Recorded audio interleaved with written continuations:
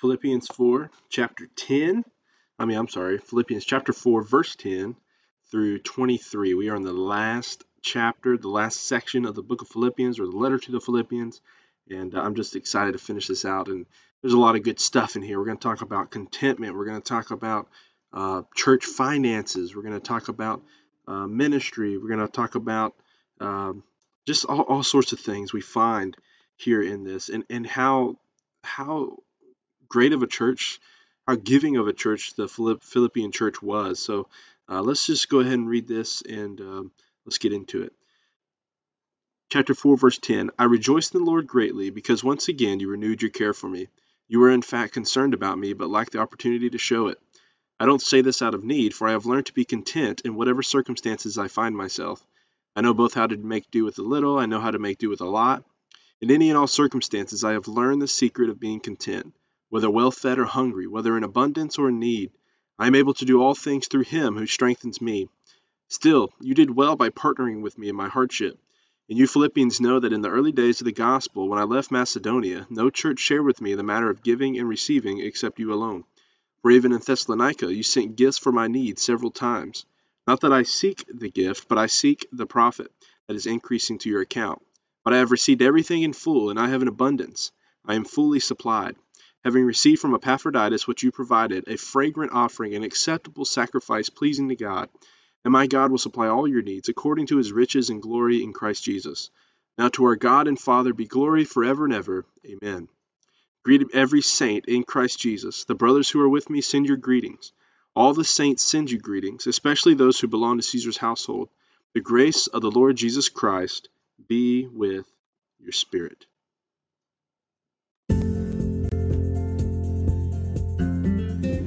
For it is by grace you are saved through faith, not of yourselves, but it is a gift of God. Ephesians 2:8. Welcome to Grace Bond Ministries.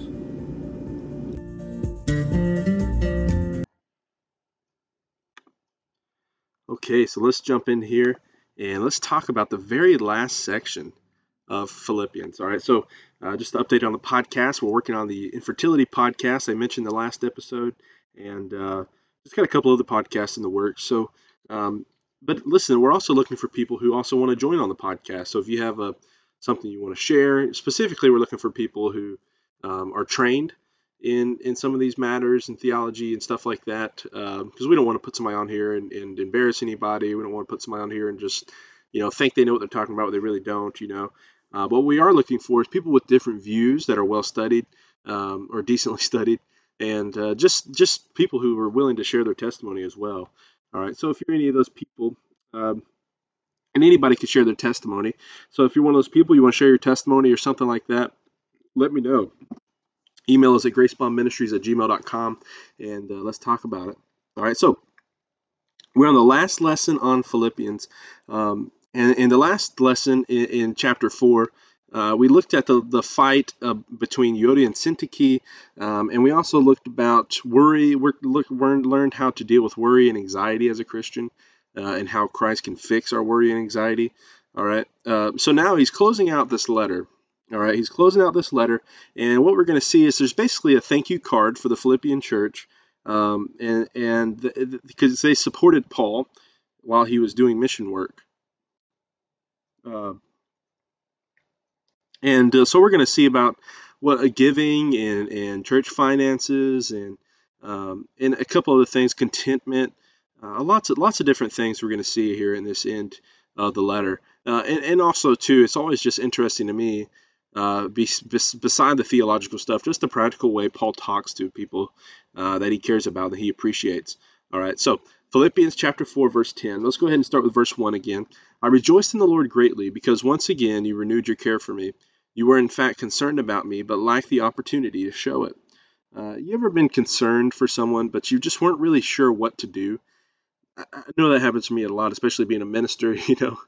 I'm concerned for a lot of people all the time. I mean, it's part of being a minister. It's just part of the gift that God has given us. He's put on our hearts to just always care about people and care for people. But sometimes it feels like they just don't know what to do. Maybe the Philippians are like, listen, we care about Paul. We're just not really sure how to help him. How can we help him? What can we do? I mean, especially being a poor church. We're going to talk about that here in a second. But But think about that, though. How could we show concern for others? For me, and some people probably think I'm kind of weird, but I just text people every once in a while. I say, "How you doing?" Or it's people I'm closer with. I'll call, or whatever. Just check in on people. Say, "How are you doing?" Just say, "Hey, listen, I wanted to pray for you or pray with you, real quick. Can we do that?" Maybe that's some ways we could learn how to help people. That's one of the things I struggle with is prayer. I think theologically I'm having some issues with prayer, and so praying with people is something that I often neglect, and I think it would be very powerful just to stop and pray with somebody, and I think it'd be powerful just to stop and pray with somebody, and just show them, hey, not that I'm trying to get something from them or anything like that, just to let them know, hey, I'm concerned for you. But Paul, something they did, in some way they treated Paul. They knew, in fact, he knew, in fact, that they were concerned about him, but they lacked the opportunity to show it. He knew that they were concerned about him. Um, so they wanted to find some way to help him, and during this time there were philosophers, and they would dress up, and philosophers, especially during that time, um, you didn't have to be the smartest cookie in the batch, to be a philosopher, but uh, if you just knew how to use your words wisely and that sort of thing, these guys would dress up like philosophers, go around and convince people of stuff, and then they would basically get people to give them money as they were doing that. And Paul never wanted to be accused of soliciting people for money like these philosophers were doing. He never wanted to be accused of that. And so he was always very careful how he dealt with money, how he got money, and even how he handled it. Who took it, who distributed it, that sort of thing. He was very careful with that. In one verse, I'll just read this one, and some of the other verses will flip to on the screen. But in this one is 1 Corinthians 9:12. It says, "If others have this right to receive benefits from you, don't we even more? Nevertheless, we have not made use of this right. Instead, we endure everything so that we will not hinder the gospel of Christ." Uh, so Paul, Paul was always very, very careful, and the reason he was careful is he didn't want it to hinder the gospel of Christ. That's why I think all churches and pastors, especially church leaders, you need to be very, very, very, very open about how money is handled, how money is spent. Make sure there's always accountability. Make sure there's always multiple hands in the pot, if you know what I mean. Make sure there's a lot of people involved, because you don't want to. Uh, you don't want anything to hinder the gospel. You don't want anything to hinder the church, its message. All right. So he says, verse 11, "I don't say this out of need, for I have learned to be content in whatever circumstances I find myself."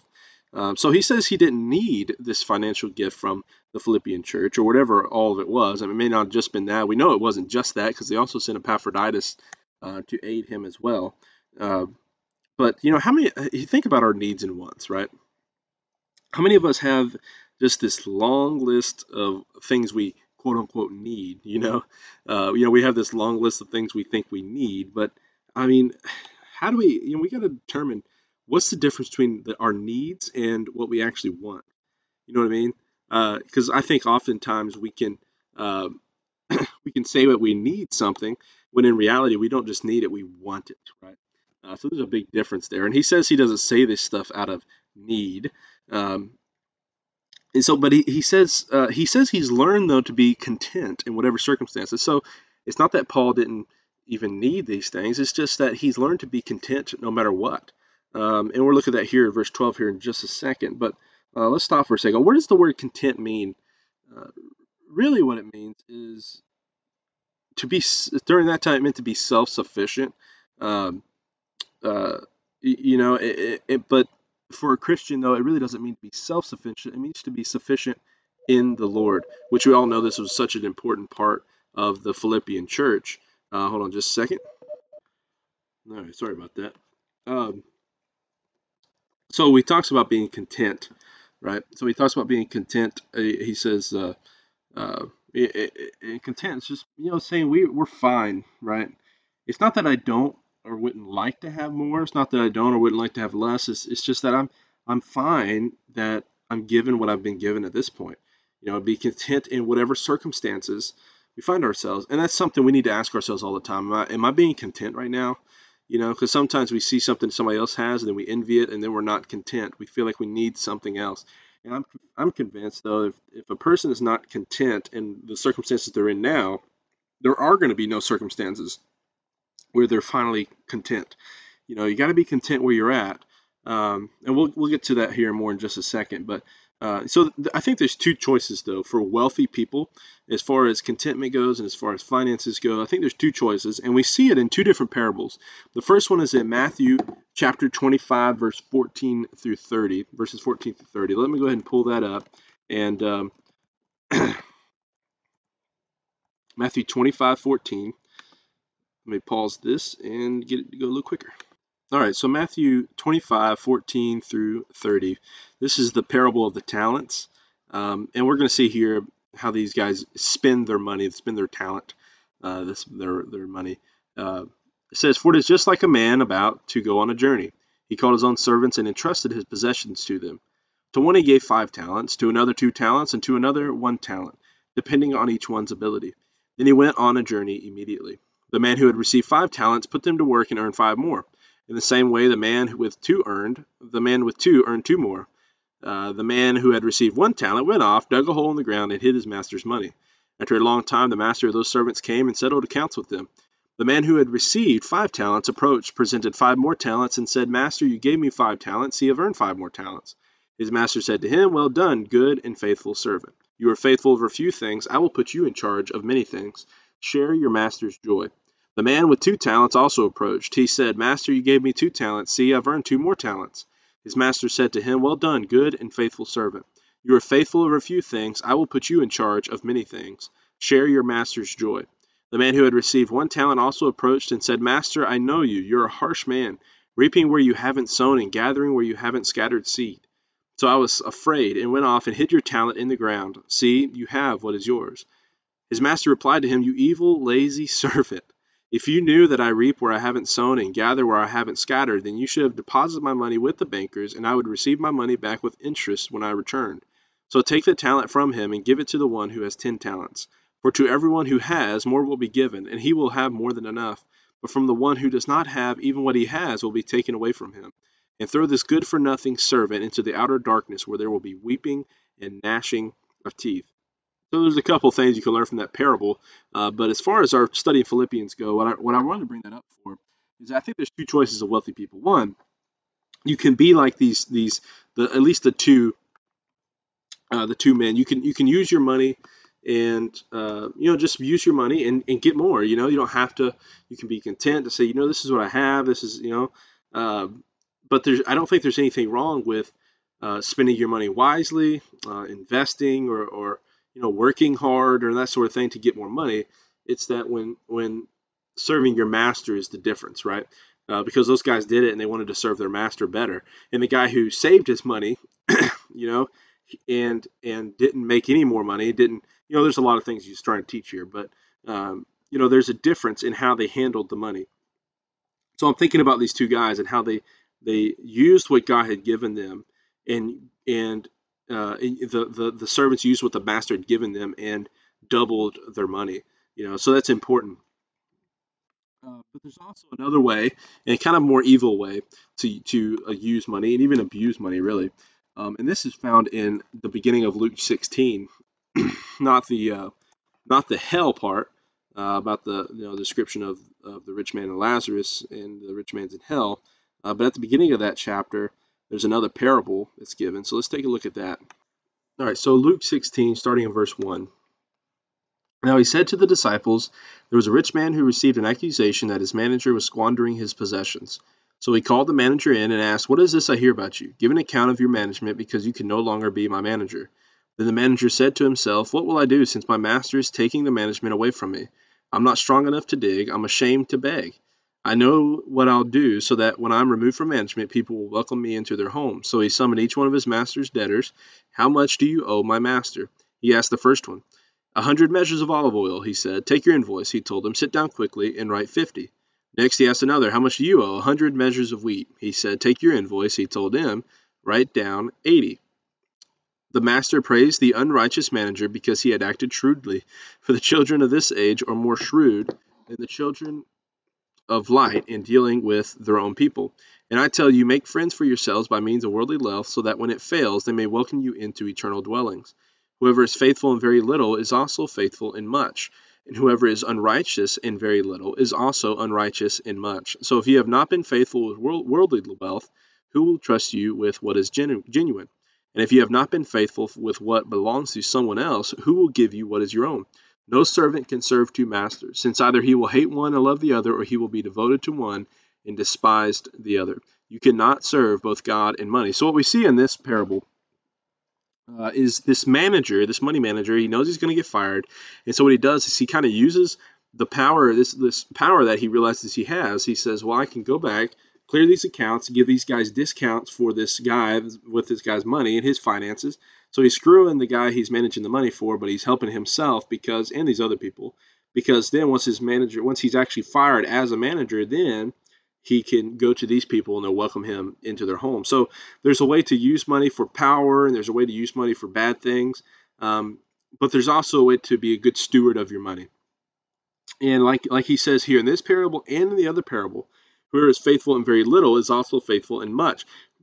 Whoever is unrighteous in very little is also unrighteous in much. So there's nothing wrong with being rich. It's how you handle your money. That's the key, right? That's the key. So those are the two choices, I think, of people, all right, of wealthy people. So let's go back here to Philippians chapter 4, and let's see, we are in we're going to be starting back on verse 12, all right? So let's flip back there real quick. Okay, so Philippians chapter 4, verse 12. It says, so let's look at 12 and 13. So this is where it is. This is the key to contentment right here. He says, I know both how to make do with a little. I know how to make do with a lot. In any circumstances, I have learned the secret of being content, whether well-fed or hungry, whether in abundance or in need. I am able to do all things through him who strengthens me. All right. So he knows how to make do no matter the circumstances that he's in. And if you know the circumstances of Paul, you know that he was in some pretty severe circumstances. There was times where he was starving, times when he was thirsty without drink. There's times for a lot of different things. He knew how to get by with very little. He knew how to get by with a lot. He knew how to get by if he was well fed or if he was hungry, if he was in abundance or need. And so I think honestly, if a lot of us ask as Christians, are we as contented as Paul? I would think most of us probably end up having to honestly say no.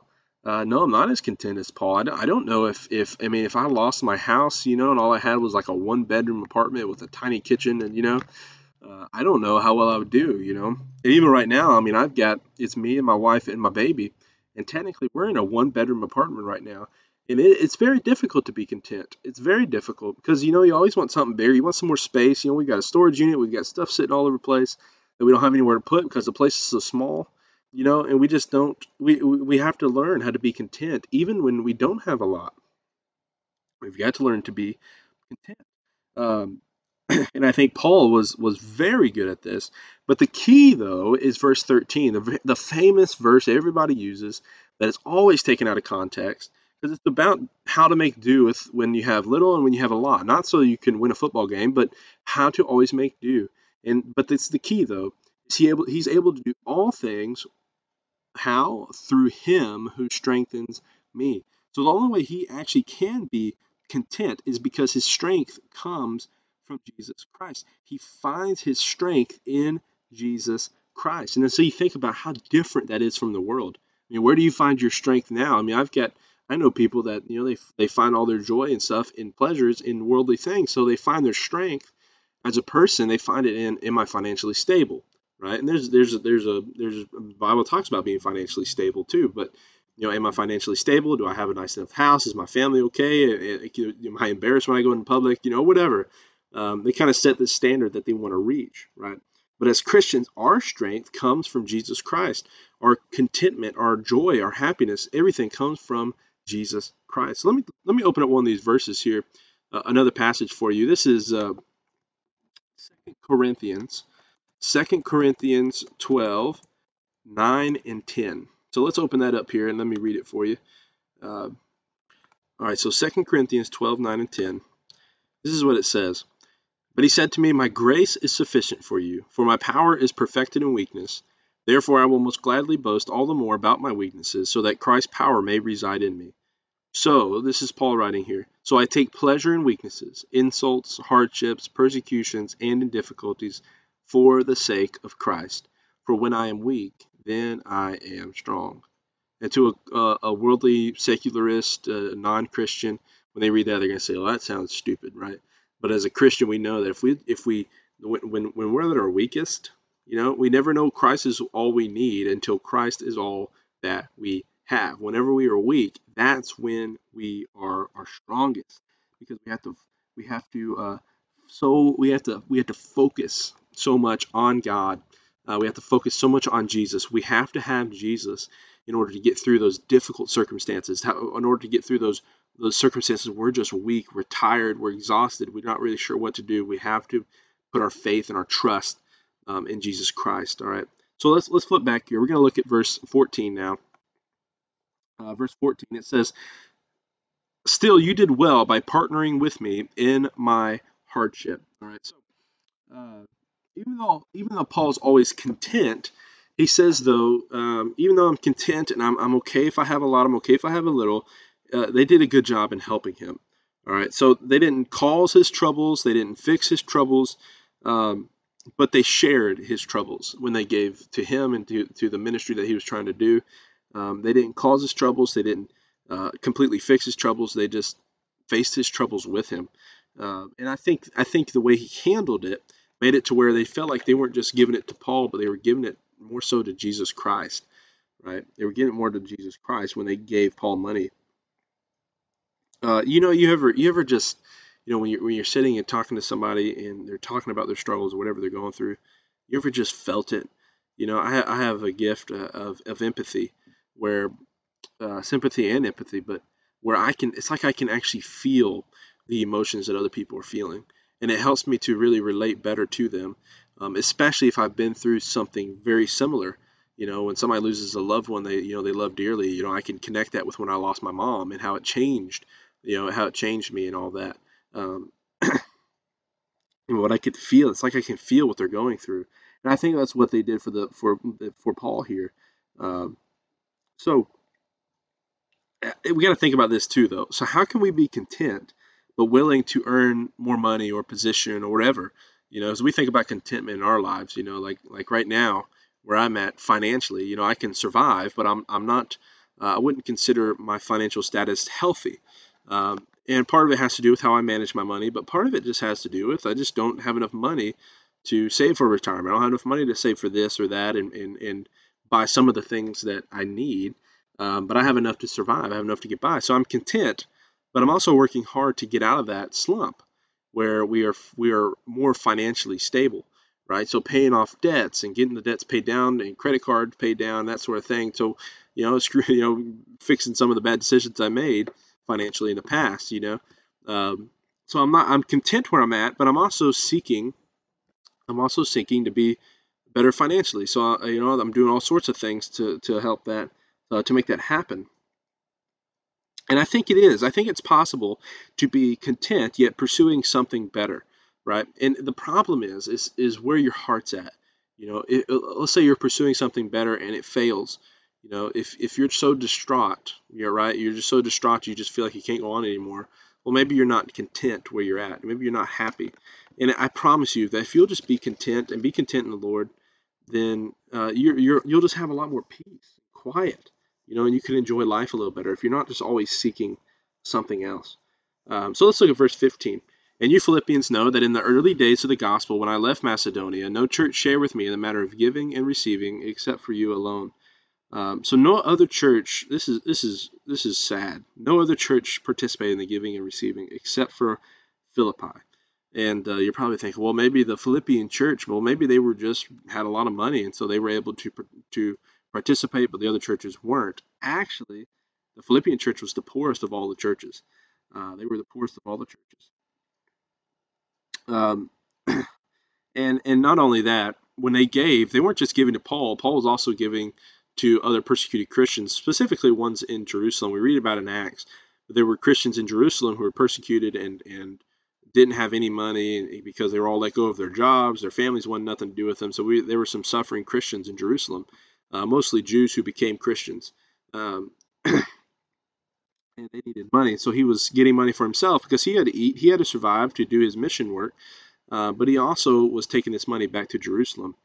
So, and the Philippians, though, they were poor, and we know this because in 2 Corinthians 8, chapter 1, verses 1 and 2, it says, "We want you to know, brothers and sisters, about the grace of God that was given to the churches of Macedonia." Right? That's where Philippi is. During a severe trial brought about by affliction, their abundant joy and their extreme poverty overflowed in a wealth of generosity on their part. And so the Philippian church was poor.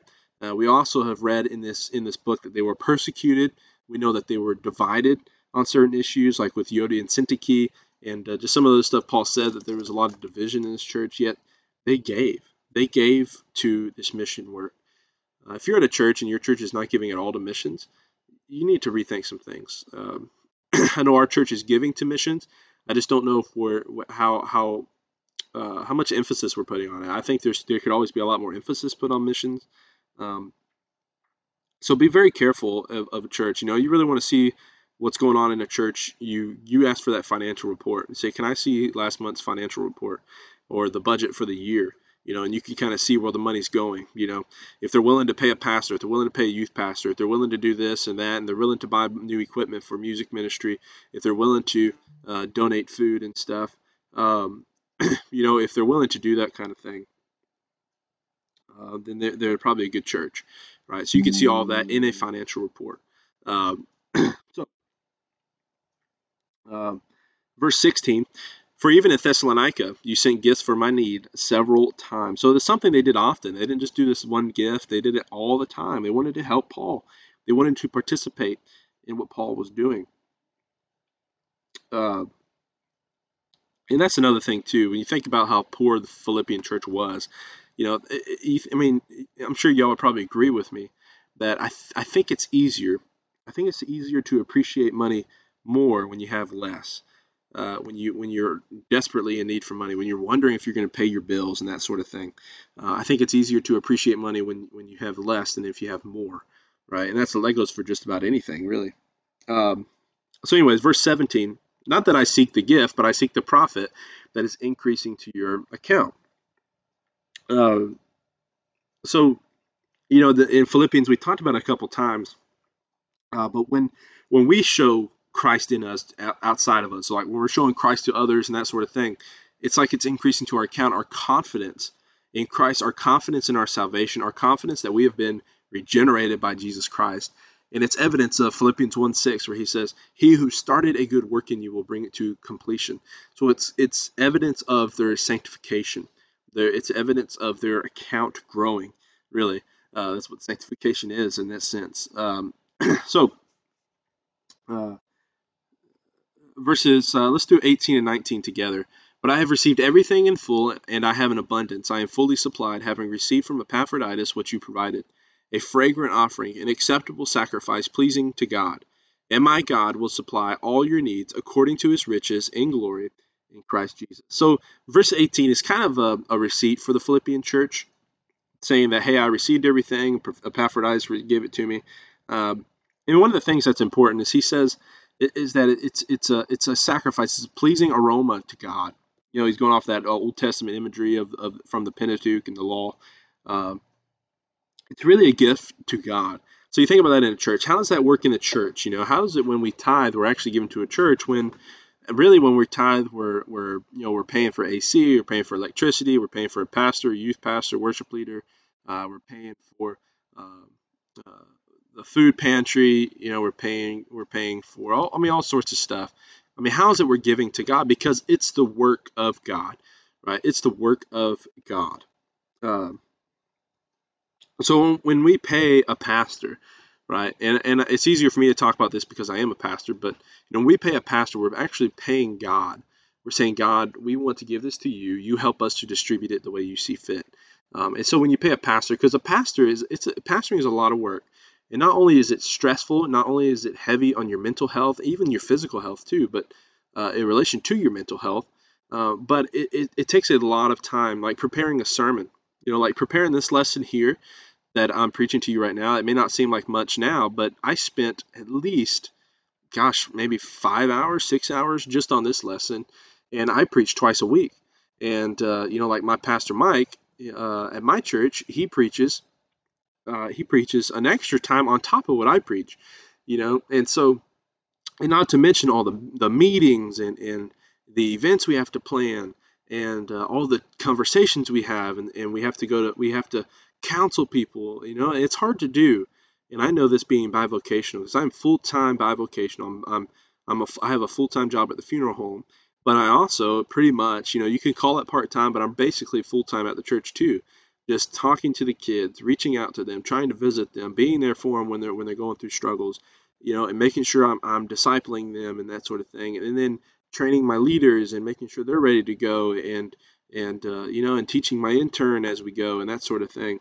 Um, it's a lot of work, and I think if anybody really understood this, they would think, and if I think a strong Christian knows that we got to pay our pastor, we've got to pay our pastor. And like my church, like I said, I get paid part time when really the work I'm doing I should be full time, but the reason I'm confident and comfortable staying at my church is because I know that my church is taking care of me the best they possibly can, right? So that's a huge difference because I was at a church before where they were taking care of me, but they were doing the least amount they possibly could, right? Just to keep me there. They weren't doing it to take care of me. They were just doing it because they felt like they had to in order to keep me. And that's not right. That's not how you should treat a pastor, not even just a youth pastor either.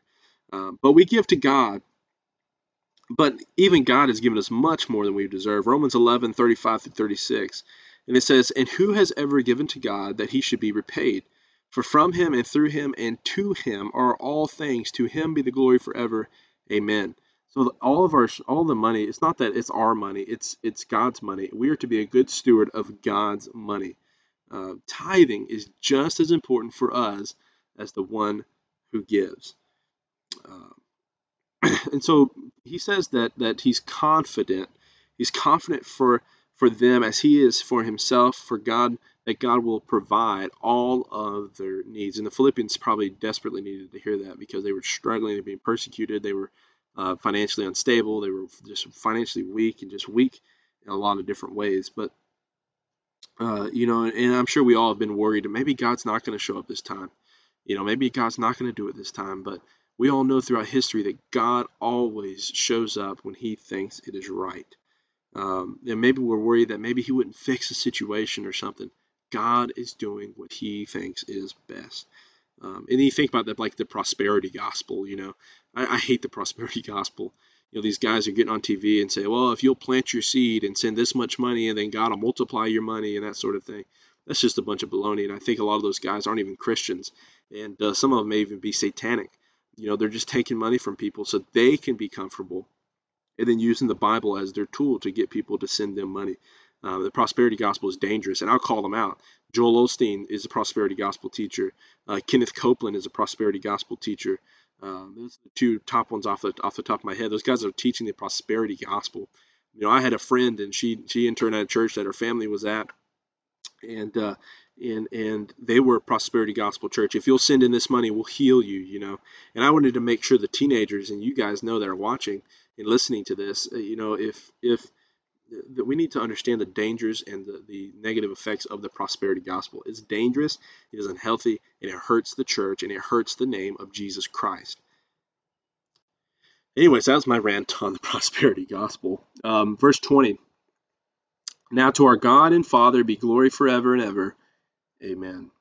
So there's this everlasting bond between Christians with our God and our brothers and sisters in Christ. We have a bond with each other that can never be broken.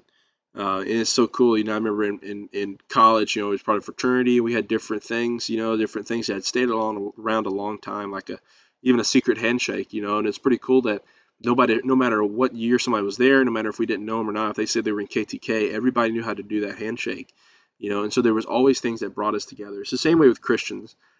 There's always something that brings us together, and it's Jesus Christ. No matter what our differences are, no matter where we're at, no matter what our culture is like, there's always things that bring us together, and it's the gospel of Jesus Christ. But God, it has to be the most important part of our lives. And so think about that. Where in our lives, where in your life is God not the center? Where can God be more the center of your life? You got to think about that. And it's not something I could tell you unless I know you. I could tell you then because I have the gift of discernment. But think about that. Where in your life is God not the center? So let me read these last few verses. The final greetings. Greet every saint in Christ Jesus. The brothers who are with me send your greetings. All the saints send you greetings, especially those who belong to Caesar's household. The grace of the Lord Jesus Christ be with your spirit.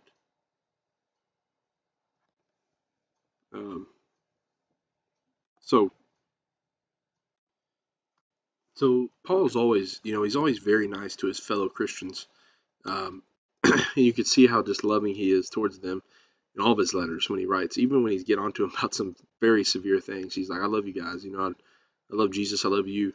Let's all get together and serve Jesus Christ together.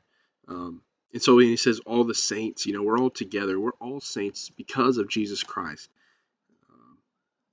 And he says, where's it at here?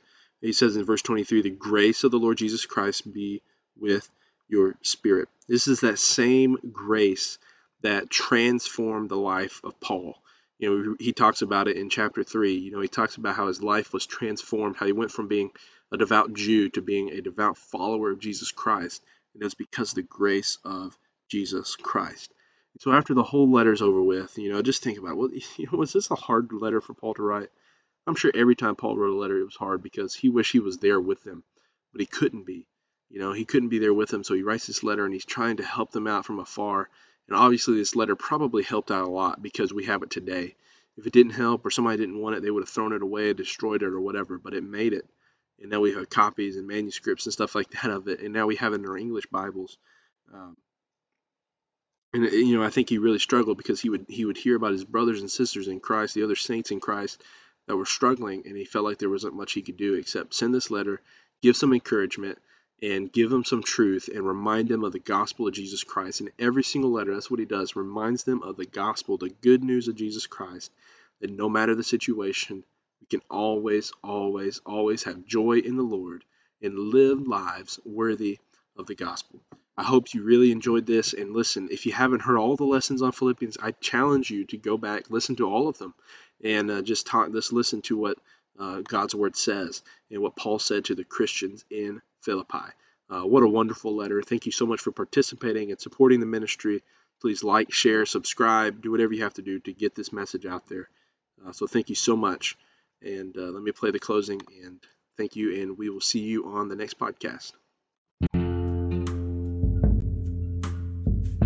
Thank you so much for watching the Grace Bond Ministries podcast or listening to the podcast. There's various ways that you could be listening to this right now or watching this right now, but I just want to say thank you so much. And if you would, wherever you're listening, if you're listening on YouTube, subscribe to the YouTube channel. Podcast, please leave a 5-star review and write a little thing in there. If you're on Facebook, leave a comment. Let me know how this impacted you, or even any other questions or comments or concerns you may have. And also, if you have an idea or you have something you'd really want to talk more deeply about, you can always email me at gracebondministries@gmail.com. But thank you so much. Remember, for it is by grace you are saved through faith, and not of yourselves, for it is the gift of God. Thank you for listening to Grace Bond Ministries.